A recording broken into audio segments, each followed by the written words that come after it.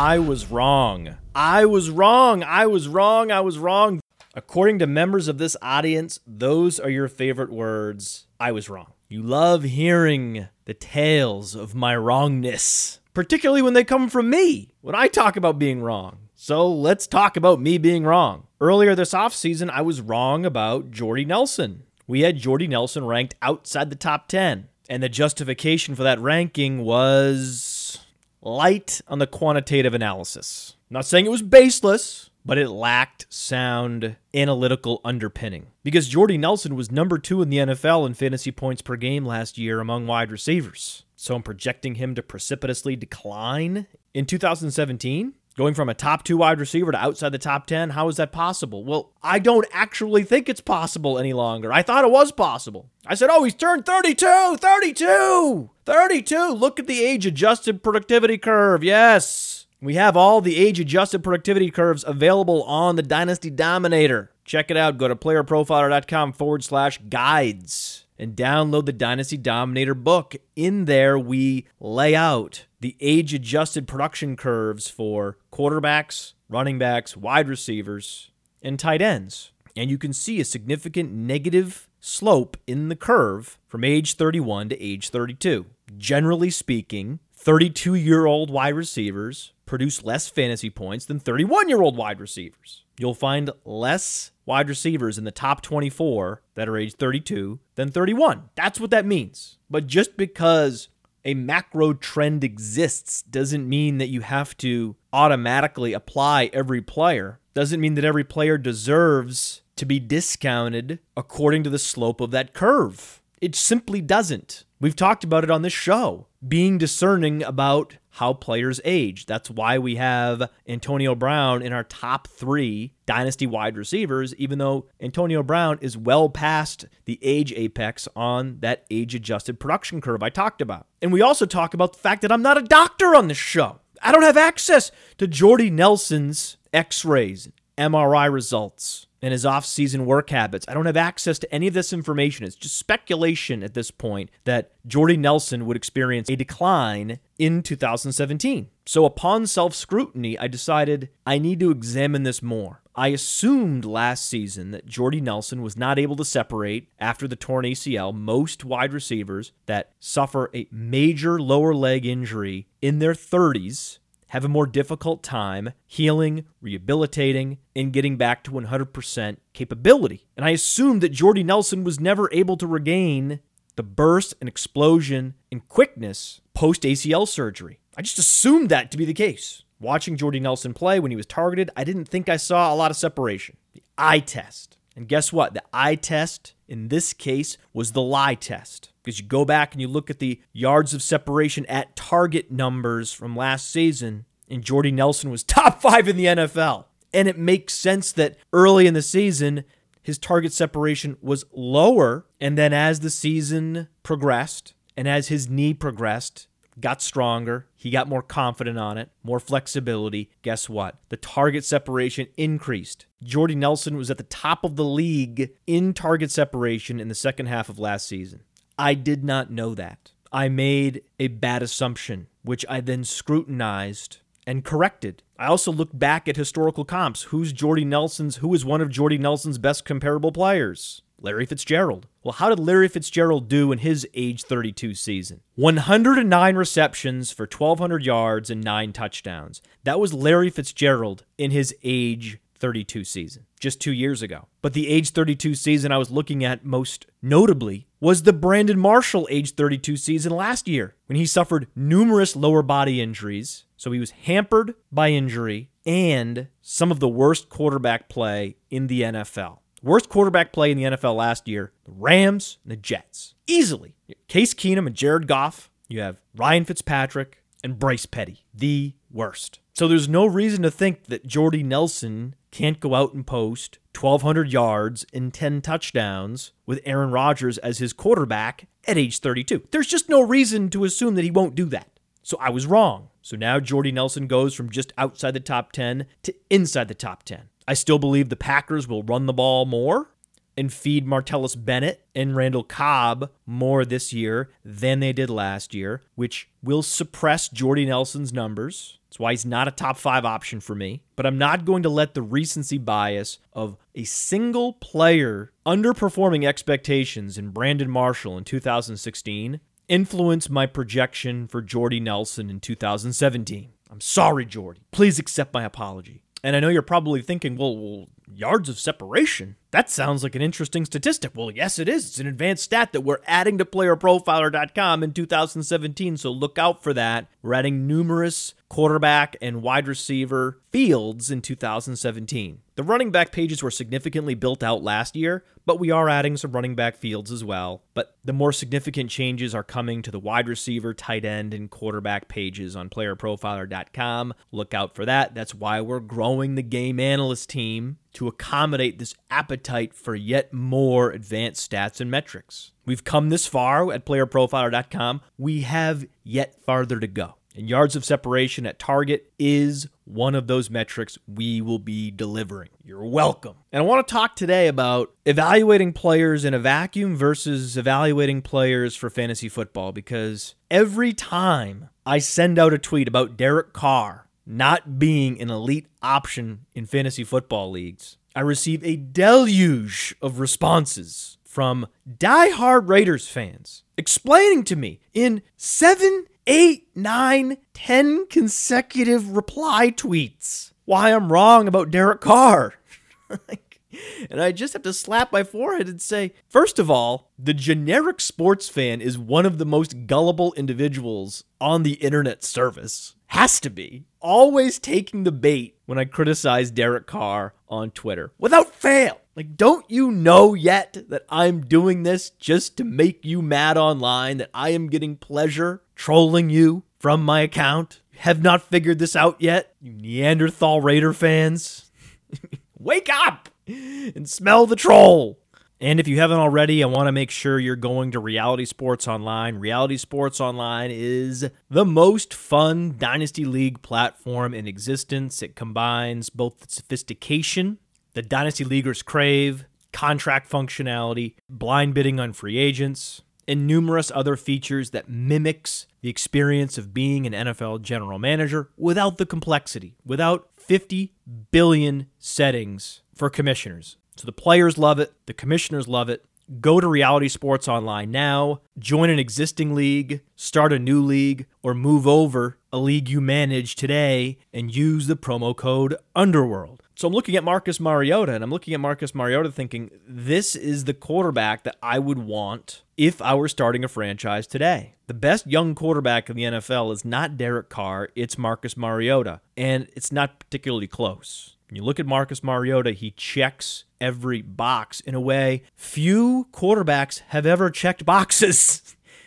His QBR at Oregon, 90.9, 98th percentile. And the QBR is essentially ESPN's advanced efficiency metric, and it does give the quarterback credit for rushing yards, in particular, clutch rushing yards. So if a quarterback rushes for a first down on 3rd and 8, ESPN's QBR algorithm will give him more credit when calculating total QBR than the same rush on 1st and 10. So QBR is absolutely an advanced efficiency metric, which is why we capture it on both, which is why we capture both the college QBR and the professional QBR. So Marcus Mariota was one of the most efficient college quarterbacks ever, broke out at 18.9. So he was a starter at age 18 at a Power 5 conference school. You rarely see that. And then his workout metrics from his 4.5 240 to his 1098 agility score, all above the 90th percentile, which is why he scored a 115.4 SparkX score. And beyond even that, the 33 Wonderlic and then 73rd percentile. This is an individual who checked every box, and then in his second year in the NFL,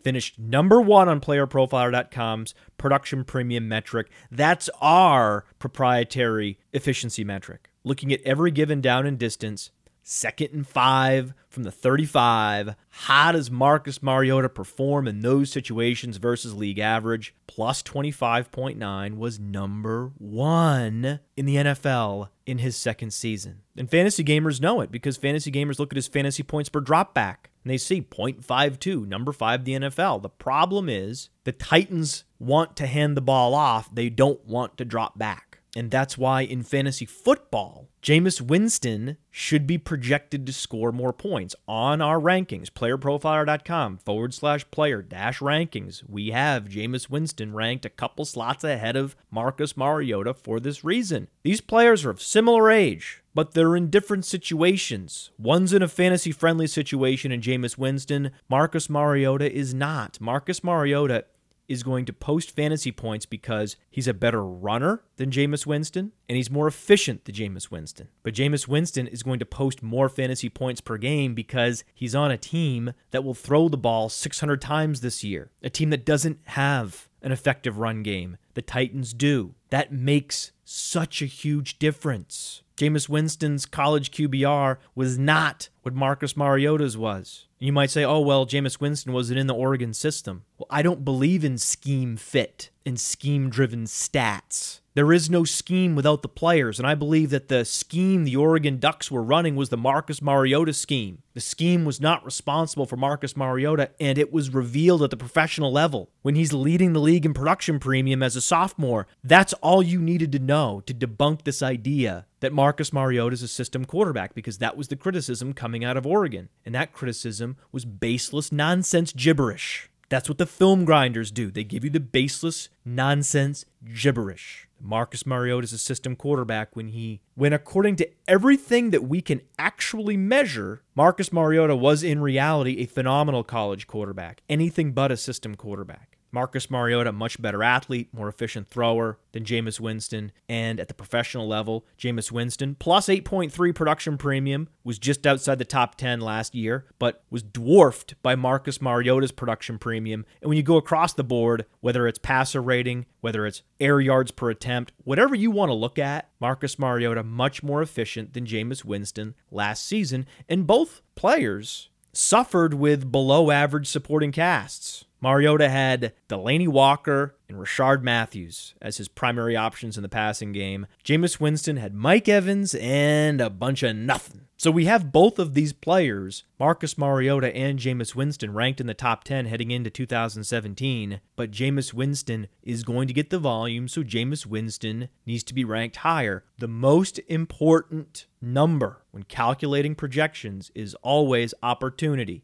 Quarterback attempts, running back touches, wide receiver and tight end targets. And when you look at Marcus Mariota's best comparable player on playerprofiler.com, it's Dak Prescott. And Dak Prescott, like Marcus Mariota, was efficient in the face of reduced volume. Why was the volume reduced? Well, the volume was reduced because the Dallas Cowboys, like the Tennessee Titans, are a run-oriented offense, but the Dallas Cowboys last season finished last in pass attempts because not only were they a run-oriented offense, the Dallas Cowboys enjoyed the easiest schedule in the NFL. We talked to Warren Sharp about this. We didn't talk about every player. Mike Clay just released his strength of schedule for 2017 based on the talent profiles of the current NFL rosters heading into 2017, not the 2016 rosters. Based on Mike Clay's roster projections, players on the respective teams across the NFL in 2017, according to Mike Clay, the most difficult schedule this year belongs to the Dallas Cowboys. The easiest schedule, Cincinnati Bengals. Make a note of that, Andy Dalton owners, AJ Green enthusiasts, and in particular,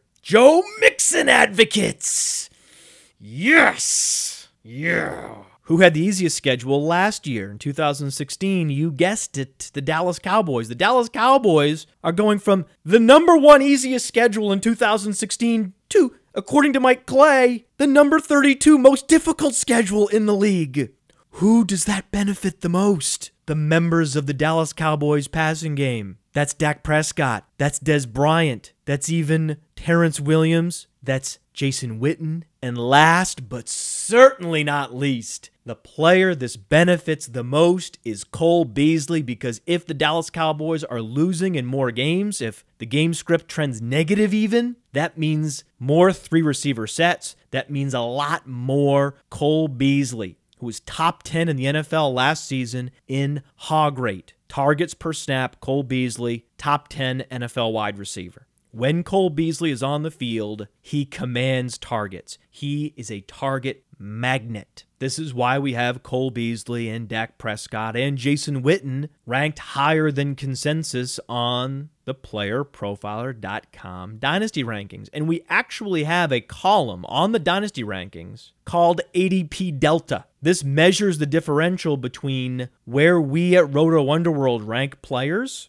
and where they're being drafted on my fantasy league. So you can see the players for which we're more bullish on than consensus, as well as more bearish on than consensus. So we're more bearish on Andrew Luck and more bullish on Marcus Mariota and Dak Prescott. We have Dak Prescott, Marcus Mariota, Jameis Winston, and Kirk Cousins all inside our top 12. We project them to be QB1s in fantasy. Many fantasy analysts do not.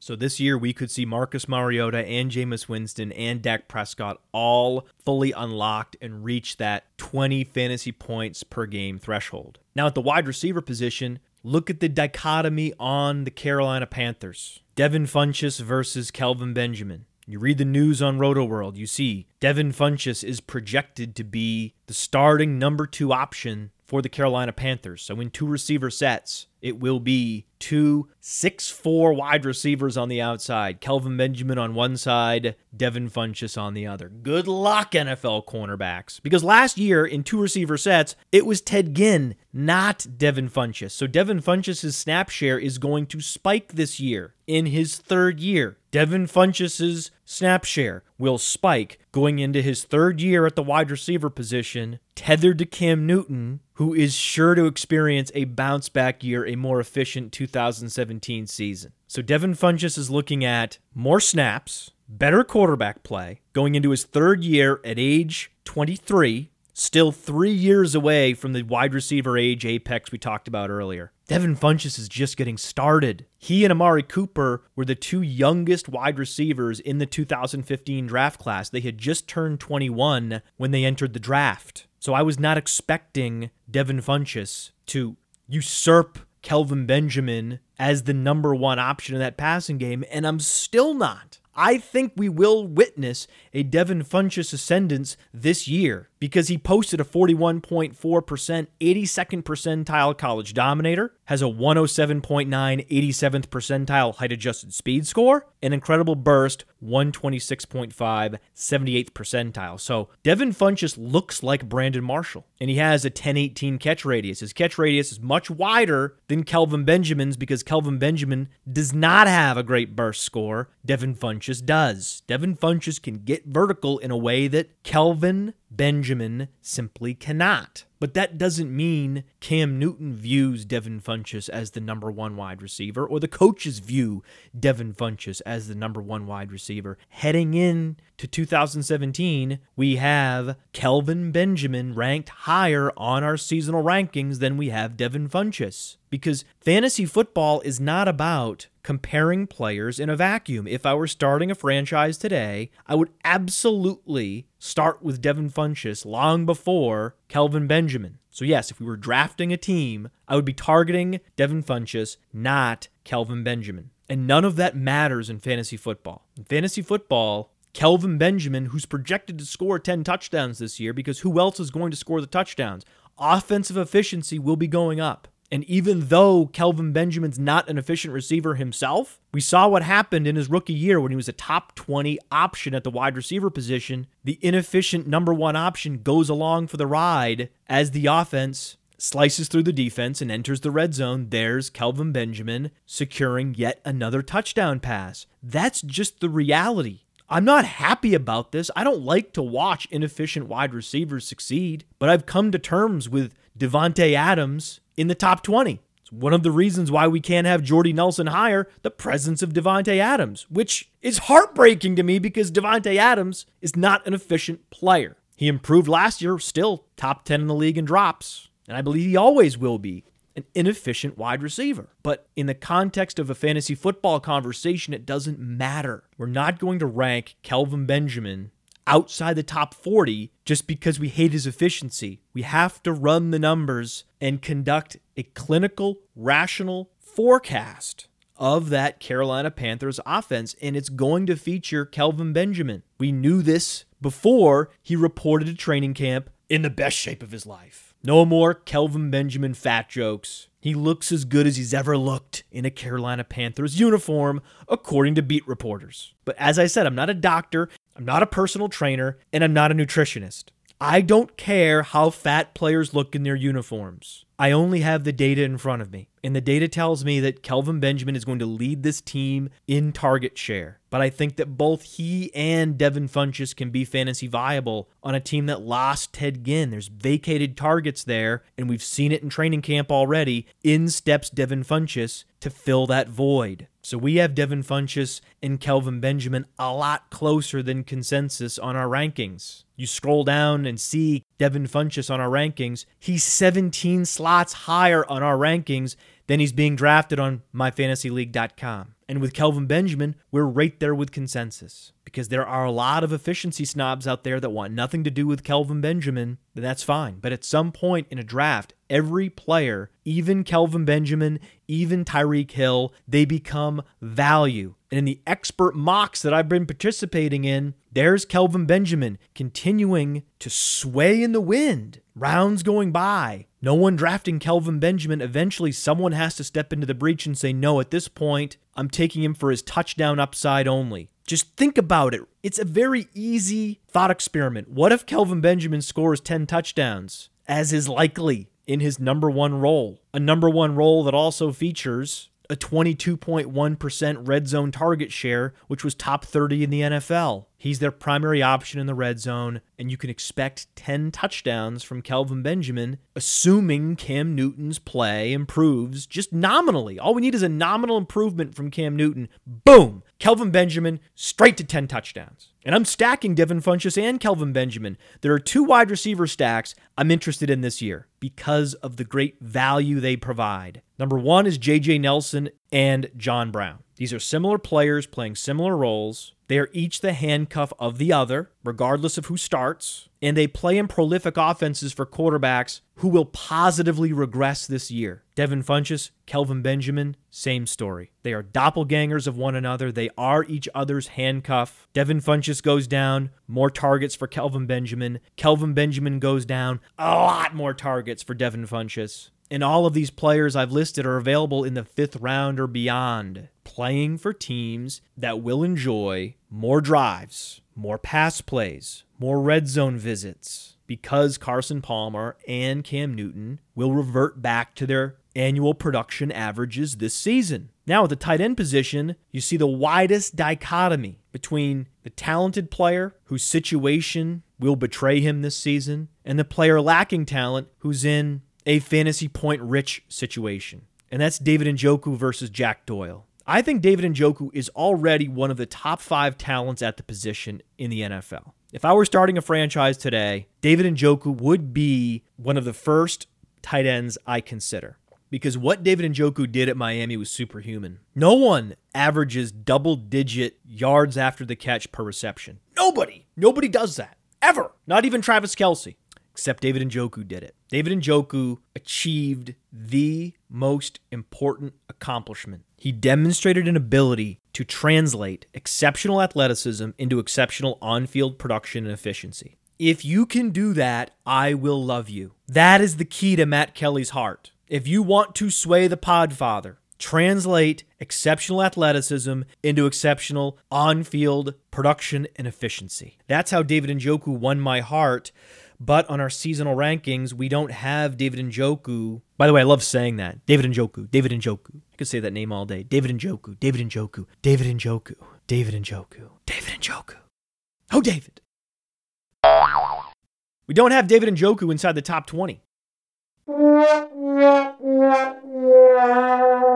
But we have Jack Doyle at 15. And many of you might say, oh, that's too low for Jack Doyle. Jack Doyle's tight end 1 in fantasy. He's Andrew Luck's go-to option in the red zone. And we talked to Jake Saley earlier this week and established that's not true. Andrew Luck's go-to option in the red zone is Dante Moncrief. That's not changing. It's not Jack Doyle. And I feel compelled to correct individuals who call Jack Doyle a tight end. He's not actually a tight end. He's more of an H-back. He rarely lines up at the tight end position. He might this year, didn't last year. He looks like an H-back. He runs a 4.95. He's a slow H-back. And the Colts do not have a number 3 wide receiver of consequence.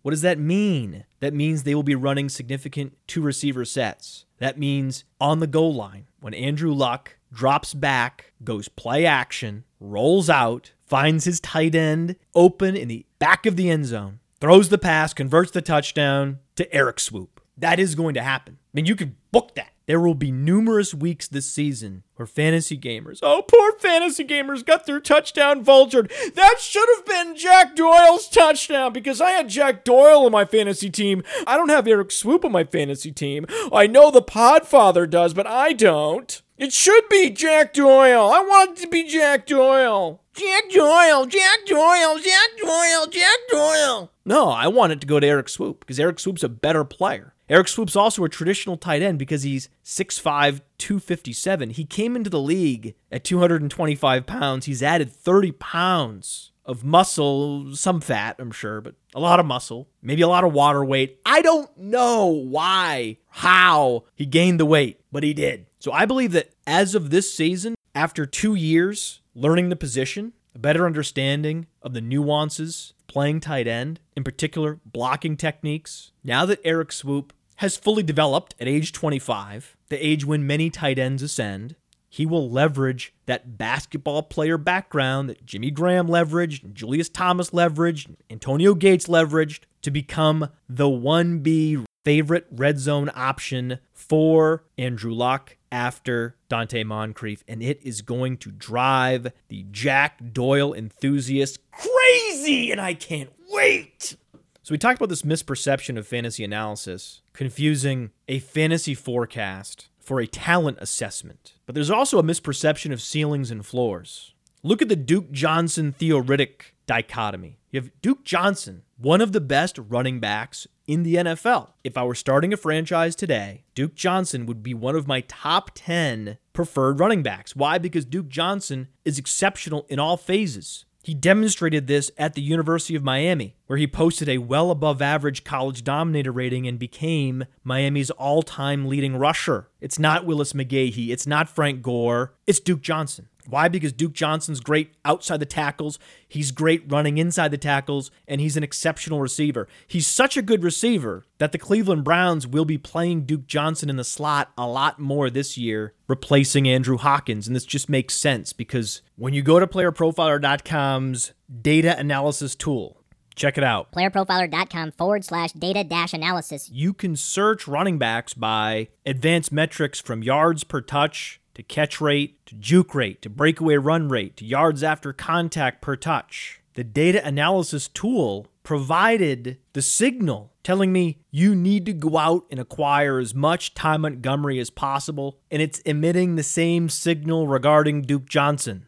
Duke Johnson posted a catch rate above 70% last season, and when he has the ball in his hands, he's incredibly elusive. 35.4% juke rate, number 2 in the NFL, 6.9 yards per touch, number 3 in the NFL. The yards per touch fueled by Duke Johnson's pure electricness in space. Electricness isn't even a fucking word, but that's what Duke Johnson is. And yes, I said fuck, even though we had an iTunes review come in today from Mr. Mister.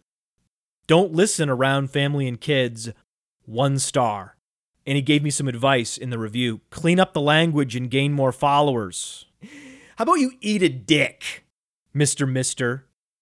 The podcast has a parental advisory badge. It's one of the only fantasy football podcasts with a parental advisory badge. Why do you think that is? Because I say fuck a lot. Deal with it. Or don't. Go somewhere else. There are plenty of other generic, watered-down podcasts available on iTunes. You can scroll and scroll and scroll and scroll. Lots of options for you. We are literally the only one that I know of with a parental advisory. So now I have a 1-star review on iTunes because you don't know how to read. Mr. Mister, Mr. Mister's wife, and Mr. Mister's kids can go to hell. Fuck!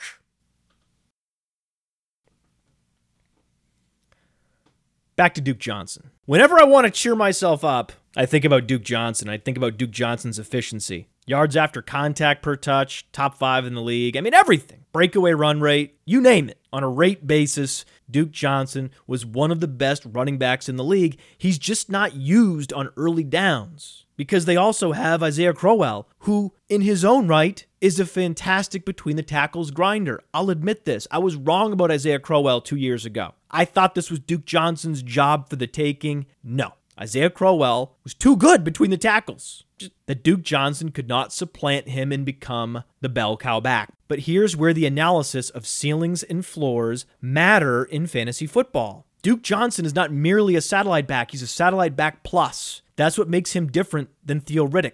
Now this year, Duke Johnson and Theo Riddick will likely produce similar fantasy points as satellite backs because Duke Johnson will get significantly more usage on passing downs as the slot receiver. Just like I believe Theo Riddick will be the slot receiver in Detroit. They will play very similar roles and I believe have similar output in fantasy football leagues. Both Duke Johnson and Theo Riddick are exceptional receivers. Route runners, great hands, great yards after the catch ability, everything. But Theo Riddick has a lower ceiling because if Amir Abdullah gets hurt or suspended, it won't be Theo Riddick's job. Theo Riddick does not profile as a primary running back. He's 200 pounds. He's slight. And he played wide receiver in college, so he doesn't have a history of dominant production. No one would argue that Theo Riddick is capable of handling a 70% opportunity share. Theo Riddick does not have a bell cow profile. He's simply not built to absorb significant touches in the run game. That's it. Duke Johnson is. That's the difference. That's why Duke Johnson's ceiling is higher. But Theo Riddick's floor is higher because Theo Riddick has a role we've seen. We've seen Theo Riddick be the focal point of a passing game in Detroit last season. We're speculating that Duke Johnson could be a focal point in the passing game this season, but we haven't seen it yet. That's why Theo Riddick's floor is higher, because we're betting on something we've seen as opposed to something that we're speculating should exist. And the best satellite back of all is Danny Woodhead. I don't think anyone could argue that Danny Woodhead is the best satellite back in the NFL today. The argument is Danny Woodhead the best satellite back of all time? That's the argument, actually. Because Danny Woodhead has multiple top 10 fantasy seasons on his resume. In 2015, Danny Woodhead commanded 100 carries. 100 carries. And after this Kenneth Dixon news is released, Kenneth Dixon not going to play this year. Obviously, that's a big deal for Terrence West. Now Terrence West doesn't have to outplay Kenneth Dixon for the early down grinder role in Baltimore. It will be his by default with very little competition. So you're going to see Terrence West's ranking across fantasy football platforms skyrocket in the weeks ahead. We know this is coming. This is self-evident. Before the Kenneth Dixon injury announcement, though, we had Terrence West ranked ahead of Kenneth Dixon. We now have Terrence West ranked inside the top 36. He's very much a flex play in fantasy football. We have him ranked 12 slots ahead of where he's been going on my fantasy league. My guess is that fantasy league drafters will catch up to this, and eventually we will be in line with consensus on Terrence West, but we will always be ahead of consensus on Danny Woodhead, because there's a lack of appreciation for Danny Woodhead's role between the tackles and on outside zone runs. Because I was reading analysis from some of the top minds in the fantasy football projections business, talking about how the Kenneth Dixon injury impacts their rankings for Baltimore Ravens players. And unanimously, the opinion was this doesn't impact Danny Woodhead much at all, only a nominal projection bump for Danny Woodhead, but it's huge for Terrence West. And I agree, it's huge for Terrence West. But I disagree that it's not also huge for Danny Woodhead. We had Danny Woodhead jump Carlos Hyde and Isaiah Crowell and Tevin Coleman in the rankings because this is also a big deal for him. These fantasy analysts just forget how valuable Danny Woodhead is in the run game, not just the pass game. Only a nominal difference for Danny Woodhead. This Kenneth Dixon injury affects him very little. What? Kenneth Dixon was the only other running back on the team with above-average pass-catching skills. You could argue that Kenneth Dixon was the best all-around back, efficient outside the tackles, inside the tackles, and in the passing game. Kenneth Dixon represented significant competition for touches in both the run game and the pass game to Danny Woodhead and Terrence West, not just Terrence West. So you should not be surprised when Danny Woodhead finishes the season as an RB1 again.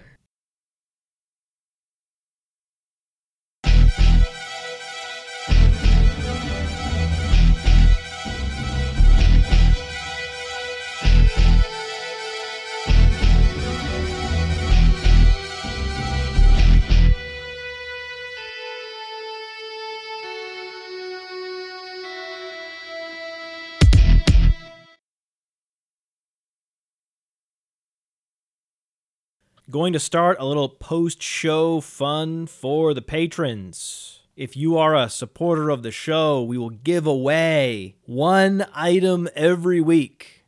To qualify, go to patreon.com, search Podfather, and join the community. This week and for the next several weeks, we will be giving away a copy of the Dynasty Dominator book. It's only $10 on the website, $14 on Amazon for a soft cover. I get it, this isn't a spectacular gift, but it's something. And I'm going to figure out some interesting giveaways throughout the season, but for now, we have this book. And this week's winner is Matt Leventhal. From Stamford, Connecticut, Connecticut's own Matt Leventhal. Woohoo! Enjoy it, Matt.